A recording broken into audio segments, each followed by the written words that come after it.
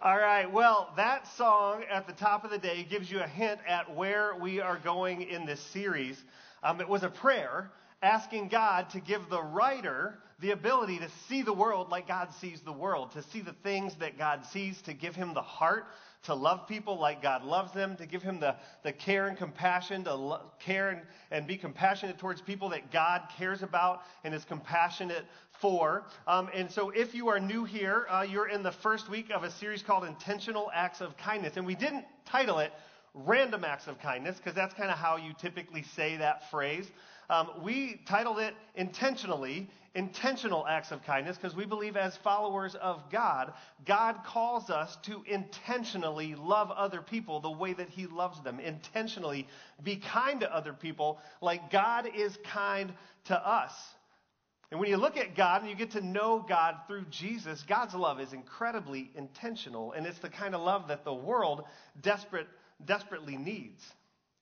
And so here's what I know. If we want to truly be all that God knows we can become, then that kind of love is the kind of love we need to have for other people. That is what the church is supposed to be.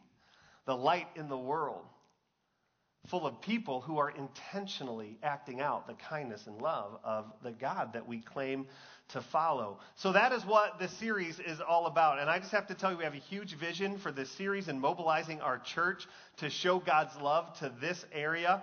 We have an Intentional Acts of Kindness campaign that I'm going to get to in a little bit. And then I'm going to talk to you about a big dream and an opportunity that we have as a church to bless people that were hit by the hurricane a couple weeks ago. And we'll get to that at the end of the service. We're going to start today talking about our eyes. Next week, we're going to talk about our hearts. And the third week, we're going to talk about our hands. And we're going to put all those together in this series, Intentional Acts of Kindness. So before we jump into the eyes part of this day, let me pray for us before we get going. Dear Heavenly Father, I thank you for this morning. God, I thank you for the cooler weather and the bright sunshine and the opportunity to talk about what you ask of us as followers of yours and what you want the church to be. And Father, for those of us in the room that are on our spiritual journey, we're trying to figure out you and trying to figure out how to live a life that has you in it. God, I pray that you would just open our eyes to see this morning like you see. And God, I pray that as you do that you would speak to each one of us individually exactly what we need to hear. In your holy name, amen. All right. So have you ever been looking for something only to discover that it was right in front of your face and you didn't see it? Anybody do that? Anybody ever take their glasses and put them up on their head and go, hey, anybody see my glasses? And you look around your house for 5 minutes. Anybody do that? Okay, more of you have done that. Don't lie. If you lie in church, you go to double hell, right? You don't want to do that. All right, how about this one? Holding up your cell phone and going, hold on, I gotta go find my cell phone. Anybody ever do that? I've got a buddy of mine. He's the co-chaplain with me for the Magic. He told me a story last week. He said he actually called his daughter. He's on the phone with his daughter, and he's going, baby, have you seen my cell phone? He's asking her, and she's like, come on, Dad, you're just joking. He's like, no, I need to find it. I can't find it. He's having that anxiety that you have when you can't find this.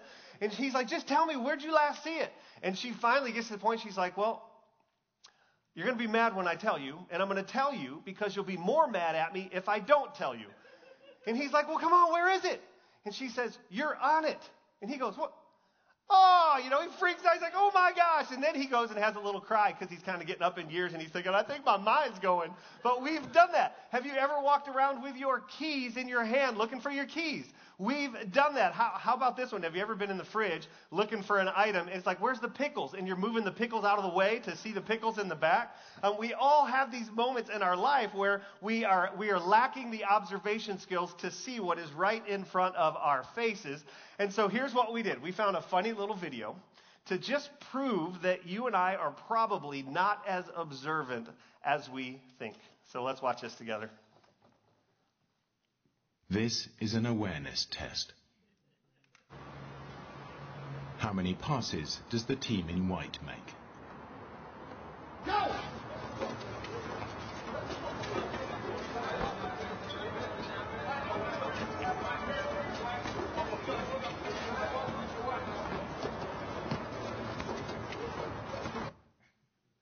The answer is 13.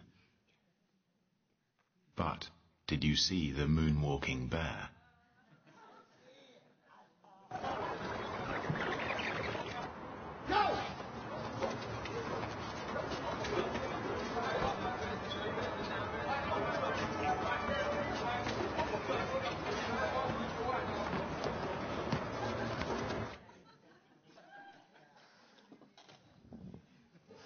All right, honest. How many of you did not see the dancing bear?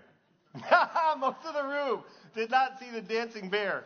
Well, when something is right in front of us and we fail to see it, most of us, we think, no, I would notice things. I would see a moonwalking bear coming through a video that I was watching, yet at the same time, we just don't. Well, here's the interesting thing. Not only does that happen in small things in our life, like your phone or your keys or watching a video, it happens in big ways as well. It's, for instance, like, when it turns out that your one true love was your best friend that has been there all along, and right in front of you. It's like every John Hughes 80s movie ever made was that plot. Or this one, it turns out you finally recognize the talent and the abilities that your company needs is actually they've been working for you for years. You've just overlooked them for a really long time. We do it in small things. We do it in bigger things. We just don't see them. And so let's stay on that same theme and talk about the things of God. What happens when we overlook the things that God wants us to notice? Because we do it in both small and big ways. Maybe perhaps God is nudging you to look at a certain area of your life, and he's challenging you to work on something, to work on it, to give up your pride, or to do some confessing to some people in your life, or you have an anger thing or a pet sin, and you're so busy and you're so focused on different things that you're unwilling or unable to pay attention to it, and you just don't see it. Like God might be nudging you to do it, but you just don't see it. Or perhaps God is placing an opportunity in front of you and wants you to help someone or bless someone, but you're so busy, or I'm so busy, we just can't see the opportunity, or we just don't take the time to do anything about it. Or maybe God brings to mind somebody to you, and he wants you to reach out to them or give them a text, and God places a name in your mind even. And you get the thought, maybe I should call them, or maybe I should reach out to them, but you're so busy. You meant to, but you never did. Sometimes we miss the things that God wants us to see. And now let's take that concept and just go a little bit deeper. What if God is challenging us and wants us to change our perception of an entire people group or a certain issue? What if God wants you to maybe behave differently or operate in a major category of your life differently? What if he's asking you to do your whole marriage differently and just saying, please, would you just do this my way? Or maybe he's asking you to parent your kids completely differently than you are. Maybe he's challenging you and asking you to do something completely different with your finances and the way that you manage that, but you aren't seeing it because your eyes aren't seeing what God sees. Your eyes aren't open to what he sees in your life that might need to change. And I just need to tell you, God wants us to see things the way that he sees them, with the same urgency, in the same opportunity, in the same unconditional love for other people. He wants to open our eyes. But so often, we spend our lives focused on our needs, our wants, our desires, our families, focused on our little small piece of the world, that we overlook things that are important to God and are important to our faith. And when we do that, I'll just tell you, we run the risk of going through this life and missing out on the things that seem important to God, and also miss out on living a life of extreme significance and impact. We miss out of getting out of our own little world and discovering a new sense of satisfaction with our lives, a new sense of purpose for our lives, a new sense of blessing others, a new sense of life and mission, unless we're willing to open our eyes and see what God sees, both in our lives, but also around us in the lives of other people and around us in the world at large. There's this passage of Scripture that I want to focus on today where Jesus tells a story that has this shock effect to his followers because they realize what they've overlooked as Jesus sheds light on it. In this passage, Jesus was trying to explain about the kingdom of God. He was talking about what is to happen when we step from this life into the next life. And he says this in Matthew 25, verse 31. He says, when the Son of Man comes in his glory and all the angels with him, he will sit on his glorious throne. All the nations will be gathered before him, and he will separate the people one from another as a shepherd separates the sheep from the goats. Now, most scholars believe that Jesus here is talking about those who know him and those who don't know him. He's talking about salvation. Those who at the end of their lives still don't recognize Jesus as Lord compared to those who do. Verse 33, he will put the sheep on his right and the goats on his left. Then the king will say to those on his right, come, you who are blessed by my Father. Take your inheritance, the kingdom prepared for you since the creation of the world. For I was hungry, and you gave me something to eat. I was thirsty, and you gave me something to drink. I was a stranger, and you invited me in. I needed clothes, and you clothed me. I was sick, and you looked after me. I was in prison, and you came to visit me. And then the righteous will answer him, Lord, when did we see you hungry and feed you? Or thirsty and give you something to drink? When did we see you a stranger and invite you in, or needing clothes and clothe you? When did we see you sick or in prison and go to visit you? And the king will reply, truly I tell you, whatever you did for one of the least of these brothers and sisters of mine, you did for me. Now there's a couple of really eye-opening things that take place in this passage of Scripture. One, the disciples were shocked when they get to heaven. They were shocked when they get to heaven. When the king says, you've done all these things to me, the people in the story are clueless. They're going, what are you talking about? How did we accomplish any of that? If you're sitting here, you might be thinking the same question. Well, you know what? You might be there someday thinking the same question. Well, when did we do that for you? We never saw you on earth. We never saw you, God, on earth where we knew it was you so that we could help you. When did we act? When did we do something that you're listing here? And Jesus says, look, when you are on this earth and you decide to reach out to the least of these, those who are hungry, those who are poor, those who are homeless, those who are sick, those who need clothes, anyone in need. When you do anything for any one of those people, you do it for me. It is as if you are doing it directly for me. When you do anything for the least of these, those who are overlooked by others, those who most of us don't see. Because as we've learned, we miss things that are right in front of our face. And I'll just tell you, one of the things that God wants to do through this series for each one of us, one of his dreams for your life, if you choose to follow Jesus, is God wants to change the way you see the world. Even those of you that are following God right now, he wants to change the way you see the world. So that tomorrow, next week, next month, you see the world differently with the way you experience life. He wants you to see life and people through his eyes, through his lens of what the world's needs are. It's kind of like he wants you to put on God goggles, right? He's like, would you just put these on every day and see the world like I see it? Why? Because through that, he's inviting you and I to be Jesus with skin on. I don't know if you've ever heard that before, but our calling is to be Jesus with skin on, to be the hands and feet of Jesus. If you ever hear somebody say, hey, we're to be the hands and feet of Jesus, that's what it's talking about. It's going back to this passage of Scripture where we get to be Jesus on earth to this broken and hurting world, where we get to go and do things for people that are in need. And rather than seeing the needs of the world and going, God, you ought to do something like that about all these people with needs, I think God is going, I've sent my church to go and do something about the needs of this world. I've sent my followers to go and do something about the needs in this world. I've sent you to go and do something about the needs of this world. And what you find so often is by taking care of the physical needs of people, oftentimes you earn the right to speak into their spiritual needs. The physical needs are the doorway to the spiritual needs. And I'll just tell you, we believe that so strongly here that it's built right into our mission statement. And I just want to take a couple minutes and talk about our mission statement with you for those of you that are new.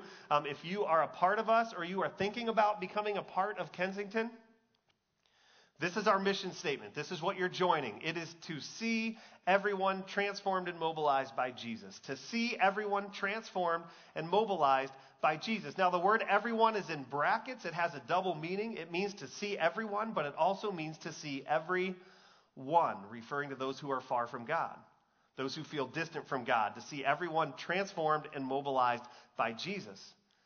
And so this is the invitation. It's an invitation for those who believe that Jesus is the Son of God who died on the cross for our sins and gives us the power to do what we can't do on our own, to love others, and to the motivation to love others. It's an invitation to do what? First and foremost.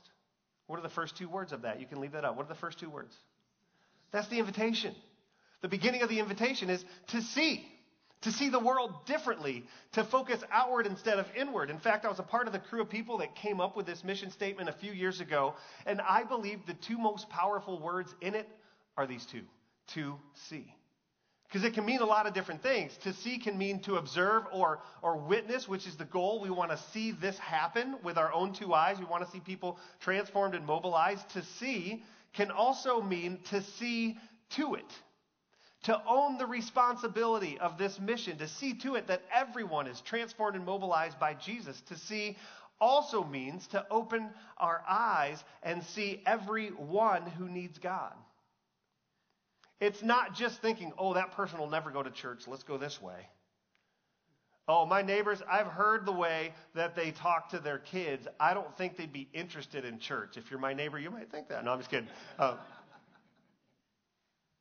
It's to go through work and say, I can't talk to my boss about God because I might not have a job if I do that. And so we just don't see the need. This whole mission statement is to see everyone that's far from God, everyone that's home right now waiting for football to start, and that is the extent of their weekend excitement is football because that's what they're into. That is life to them. To see everyone that doesn't know that God has a plan for their life transformed by Jesus and then mobilized by him. That's the invitation that you have being a part of our church. And I believe that's the invitation that God gives to every single one of us as followers of his. And so here's the question. How can I live that way and be a part of that mission? There's only one way to truly start seeing people, things, and opportunities the way God does. And I'm going to tell you about that. But before I do, we're going to receive our offering. I'm going to give you the answer to that question. So ushers, if you guys can come down. We're going to take a moment right now. We're just going to receive our offering. For those of you that call Kensington home, thank you for giving to the mission that we're on, to this mission. For those of you that give online, thank you. For those that are new or you're checking out the God thing, let the basket go by. We're not interested in your dollar. We're interested in you just receiving this gift of this service and finding the answers to the questions that you're asking and have been asking for maybe your entire life. Questions about God and who he is and what he might ask of you. So while we're doing that, the question is, how do I start seeing things, people, and opportunities the way that God does? Well, the first thing you do is you start asking God to help you see differently. In fact, I'm about to share with you 2 prayers that if you would commit to praying every day for the next month, I believe in a month you'd come back to me and say, I just see things differently. Something's happening in my heart, in my mind, in the way I think that's just different than what it was a month ago. And it's praying these 2 prayers every day. God, help me to see those who others overlook. It's just that simple. Just, God, help me to see those who others overlook. If you just woke up every day and said, God, today, before you even get out of bed, the moment your eyes open, your phone goes off, rather than grab your phone and look at it and check the news or whatever you do, just lay in bed and go, God, help me to see those who other people overlook. You'll see things differently in 30 days, drastically differently. And the second question that you can pray right after praying that one is asking God to open your eyes, is God, help me to see how I can be a blessing today to the least of these. God, help me to see how I can be a blessing today to the least of these. See, the first one is about opening our eyes. The second one is about owning the responsibility of what you see when God opens your eyes. What might happen in your life over the next 30 days if you prayed this every morning? God, help me to see those who others overlook, and help me to see how I can be a blessing to those that everyone's overlooking, to the least of these. Wouldn't it be incredible if we as a community began to show this kind of love and kindness to the people around the world? There are so many people to help, and it can seem overwhelming, but I want you to notice something that Jesus said, and I don't want you to put it up on the screen yet, Tina. Don't put it up there yet. But in the verse, Matthew 25, I'm going to start it, and you finish it. In the verse I read earlier, when Jesus says, truly I tell you, whatever you do for the least of these, right? Yeah, that's what everyone says, but there's a word in there that you missed that makes this actually doable. Go ahead and put it up, Tina. The king will reply, truly I tell you, whatever you do for one of the least of these.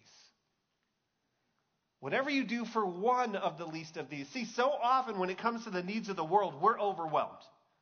How could I possibly do anything? And when you look at what Jesus is actually saying, he's like, whatever you did for one, you might not be able to help thousands of people, but you can help one. You can help one of the least of these. And it's not just the homeless or the sick or the addicts out in the world. It's anyone that's in need. And believe it or not, even in suburbia, there are people in need that are all around us. In fact, this reminds me of a series we did 6 years ago. It was called The Hole in Our Gospel. And the hole in the gospel is how we love God's word and we read God's word, but it's about seeing the least of these. Rarely do we really get out and uncomfortably step into the unknown and help the least of these in our world. And so after the series, we challenged the people in our church to go out and show God's love to someone who otherwise may be overlooked. Well, there was this one woman, we got this incredible email from her. There was this one woman who felt like God was asking her to buy a grocery card and give it to somebody in her workplace. Now think about that for a second. You don't know their story. You really don't know them that well, but God says go buy a grocery card and give it to her. And so this woman is nervous. She doesn't know how this lady's going to respond, but she sends her an email and says, hey, I have something for you. Can you meet me in the break room? They meet in the break room. And this lady takes the gift, this grocery card, and says, I just need you to know I feel like God wants me to give this to you. And she gives her the grocery card. And as she's handing it over, the other woman just starts to bawl. So much so that the woman giving the card starts to cry, right? So you've got two women standing in the break room of their company, and they're just crying. And she said they kind of had this moment where they were both crying, and then someone walked in the break room, and they both go, and they both leave, right? So they never say a word to each other. It's just like, that's it. Well, they go sit down, and the woman that received the grocery card sends this email to the lady, and she says, this morning, I looked in my checking account, and there were $19. And I have been praying and asking God all morning, how am I going to buy groceries? And then you show up at lunch. I just want you to know you were an answer to prayer. See, so often we think, we got to go find homeless people. That's who needs our help. We got to go find people that are sick and in the hospital and are on hospice. That's who we go and go to as Christians. No, there are people all around us that I believe God, if we will allow him to open our eyes, will reveal to us exactly what their needs are. And oftentimes when God leads us to something like that, we have no idea what's at stake. When God nudges you to just do something small, you have no idea what God has in store when you and I engage in intentional acts of kindness. Not random ones, but intentional acts of kindness. There's a difference. Intentional acts of kindness start with being intentional about asking God what he wants you to do, who he wants you to bless. John 13:35. By this, everyone will know that you're my disciples if you love one another. Scripture just tells us, hey, Jesus is saying this is the evidence that will be shown outwardly if you love one another, not the feeling of love emotionally. He's talking about love in action, a demonstrable love. So here's our truth for today. Love is fundamentally more action than emotion. Love is fundamentally more action than emotion. Love is a verb. Love is not defined by words. A lot more marriages would be actually saved if people loved with actions instead of words. This is funny, but I love my wife, so I put the toilet seat down after I go. Why? Because she asked me to, and I love her. I love my kids, so I am an Uber driver for no charge all the time because I love my kids. My love results in action. I love them as much as I possibly could as a human, and it just results in the actions that go along with love because love is fundamentally more action than words. Now, I'm going to invite the band out, and in a few minutes, we're going to spend a little bit of time singing, but I want to just share with you a couple more verses. 1 John 3:17, this is where Scripture just gets practical. Scripture just gets meaningful. Where John writes, if anyone has material possessions and sees his brother in need but has no pity on him, how can the love of God be in him? What is he saying? If you love God, it moves you to action. Dear children, let us not love with words or tongue, but with action and in truth. With action and in truth. And I will just say this about the church. The church should be the greatest purveyor of intentional acts of kindness on earth. We should be the greatest purveyor of intentional acts of kindness on earth at all times. And where does that motivation and love come from? It comes from 1 John 4:19. We love because why? Because he first loved us. Jesus first loved us. God first loved us. We love unconditionally because that's the way that God loves us. The overflow of the love that we receive flows out of us when we're full of it, when we're living in God's love, flows out of us onto those around us. Where do we get the strength and power to do that? From Jesus. It's just from Jesus. And this is where he gives supernatural power. If you pray that prayer, I'll just tell you, if you will for 30 days, just ask God to help you see those who others overlook. And ask God to help you see how you could be a blessing to those that are overlooked. You'll begin to live your life differently because you'll sense the calling of God. You'll be intentionally kind. And let me just tell you, the kindness we're talking about is meeting needs in God's way and God's time. That's kindness, meeting needs in God's way and God's time through doing something.